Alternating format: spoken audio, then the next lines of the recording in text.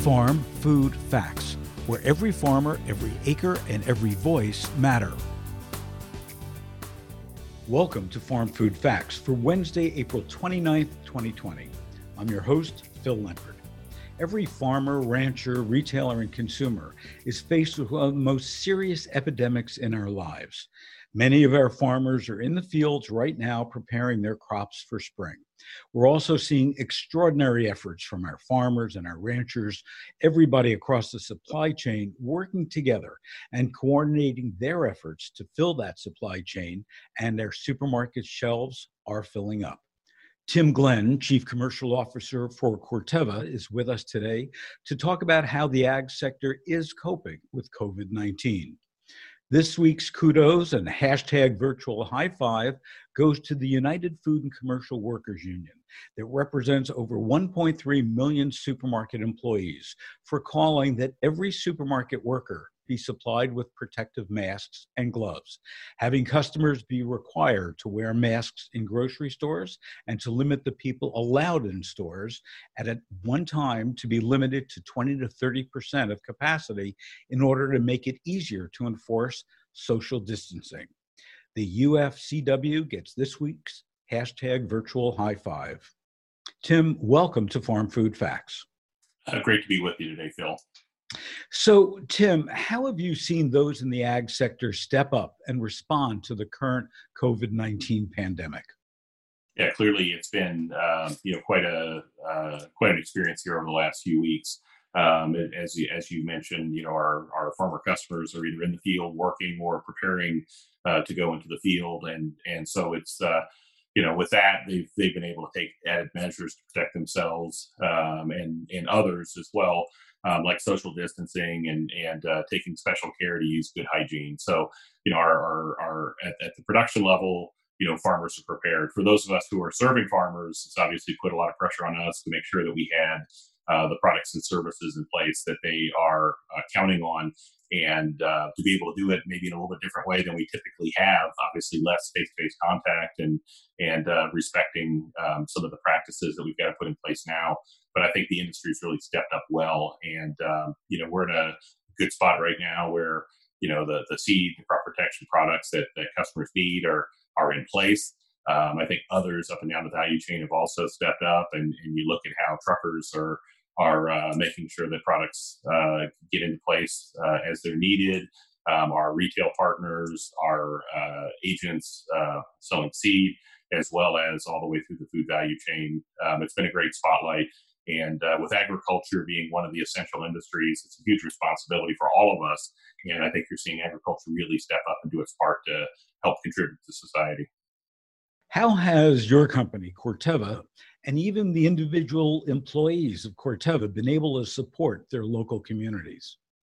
Yeah, well, I think, you look at it on a few fronts. First thing is from a business standpoint, we've worked to make sure that we've had business continuity in place. And that means that, the products and services that our customers are trusting and relying on are there. And at the same time, we've had to take care of our employees because, we have literally thousands of employees who are working hard every day to provide that service and product to our customers. So making sure that our employees are safe, making sure that our operations are maintaining good continuity, and we're able to supply those products and services has been a big priority. And as I said, we're in a good spot right now in terms of our supply chains and having product in place. So, making sure that we're there to serve our customers is probably the first part. From a philanthropic standpoint, Corteva has been very committed to helping our communities, the communities we operate in, as well as those individuals that are impacted by COVID-19. And so, we're using all of our capabilities to help bring solutions to folks, and that's included, contributing our financial resources as we can, especially to ensure food security for people who've been impacted by the economic disruption we've got, as well as some of the capabilities we have in terms of where we've had additional PPE or been able to provide support to first responders or healthcare workers with additional PPE. We've done that. And then finally, from an employee standpoint, our teams are really stepping up and kind of embracing the challenge here. And we've had many grassroots opportunities that have taken place. We've had local seed sellers who've collected food as they delivered seed to the farms. They've been able to collect food and deliver that to local food pantries.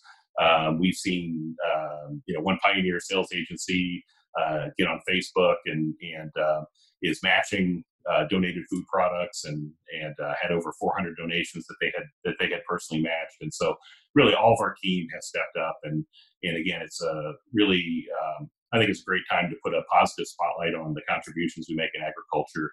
And our teams are very committed and proud to be a part of this important industry. And it's been a great opportunity for us to, I think, perform as a business, but also on an individual basis to help society. So Tim, you mentioned, especially now, the ag sector has become more vital than ever. You've just released the results of a study called The Future of Food and Farming that took an in-depth look at the attitudes of the next generation of farmers and consumers, those being classified as millennials and Generation Z, what they feel about farming and the future of the food system. What were the drivers behind commissioning such a study? Well, first thing is, we're in this for the long run, and obviously we're in a very dynamic industry, and it's important that we not just look at where we're at today, but look at where trends are moving forward, and those next generation producers and consumers are really on the forefront. It's important that we listen. So, the good news is we did commission this study. We looked at millennial farmers and consumers, in that millennial or Generation Z range, so probably 16 to 38 years old. And we looked across 5 countries. So we looked at Brazil, US, China, France, and Russia, which are all key agricultural producers. And the good news is that, the attitudes are that our food system is strong and stable today, but that next generation is really interested in and concerned about some aspects of what the future of food production looks like. And so it was important that we get that perspective. So share with us some of those learnings. What did you learn that maybe you didn't expect?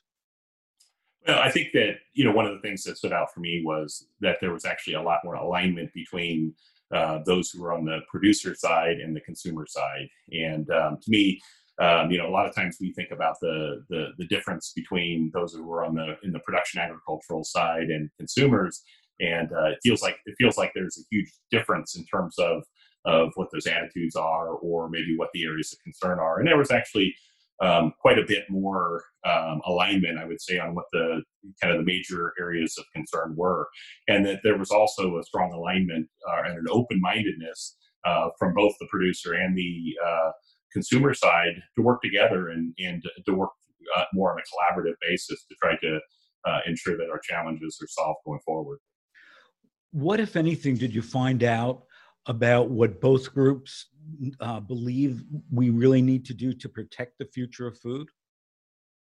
Well, I mean, really, they are concerned about the integrity of the food system, and that both producers and consumers are interested, and that they believe that they have a responsibility for helping to create solutions, and they want to work together in order to develop what those solutions are. I'm not sure if you asked this question, but do these younger consumers understand the importance of making sure that our farms can survive in order to meet the increased demand of a growing population?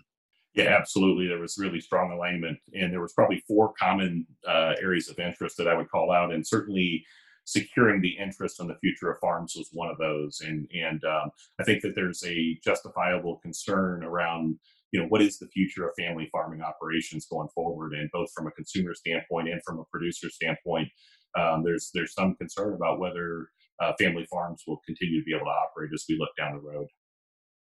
So do you share that concern? It's certainly something that is a concern, because there's you look at our our history, and there's no better steward of the land than someone who's living and raising their family on that. And so, it's the tradition of agriculture, not just here in the U.S. but around the world.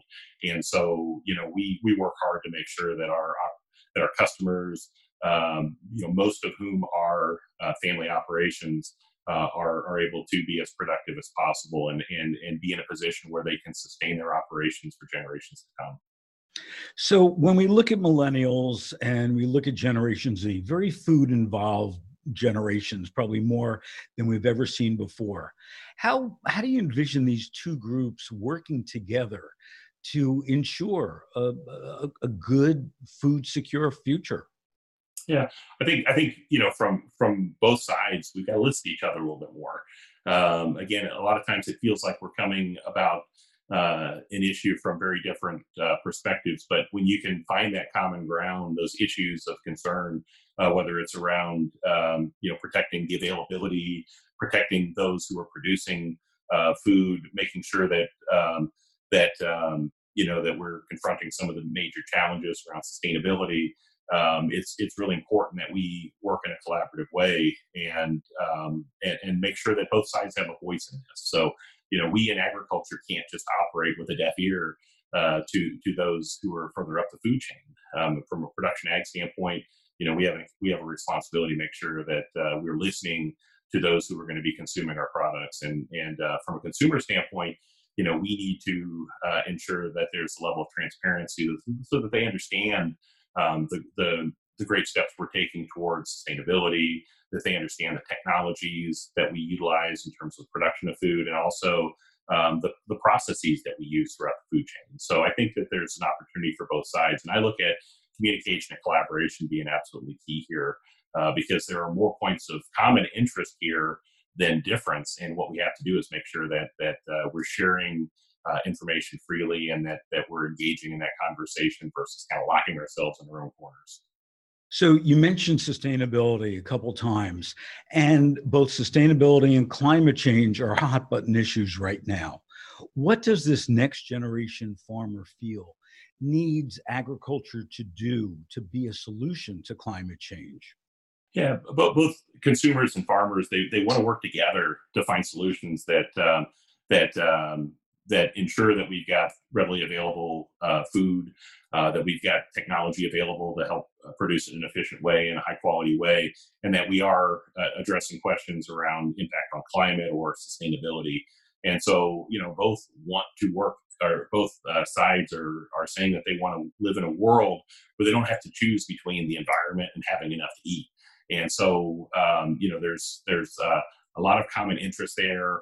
There's an open mindedness to the science and technology that's absolutely necessary to continue to drive productivity. And that's where companies like us come in, and bringing solutions that help balance that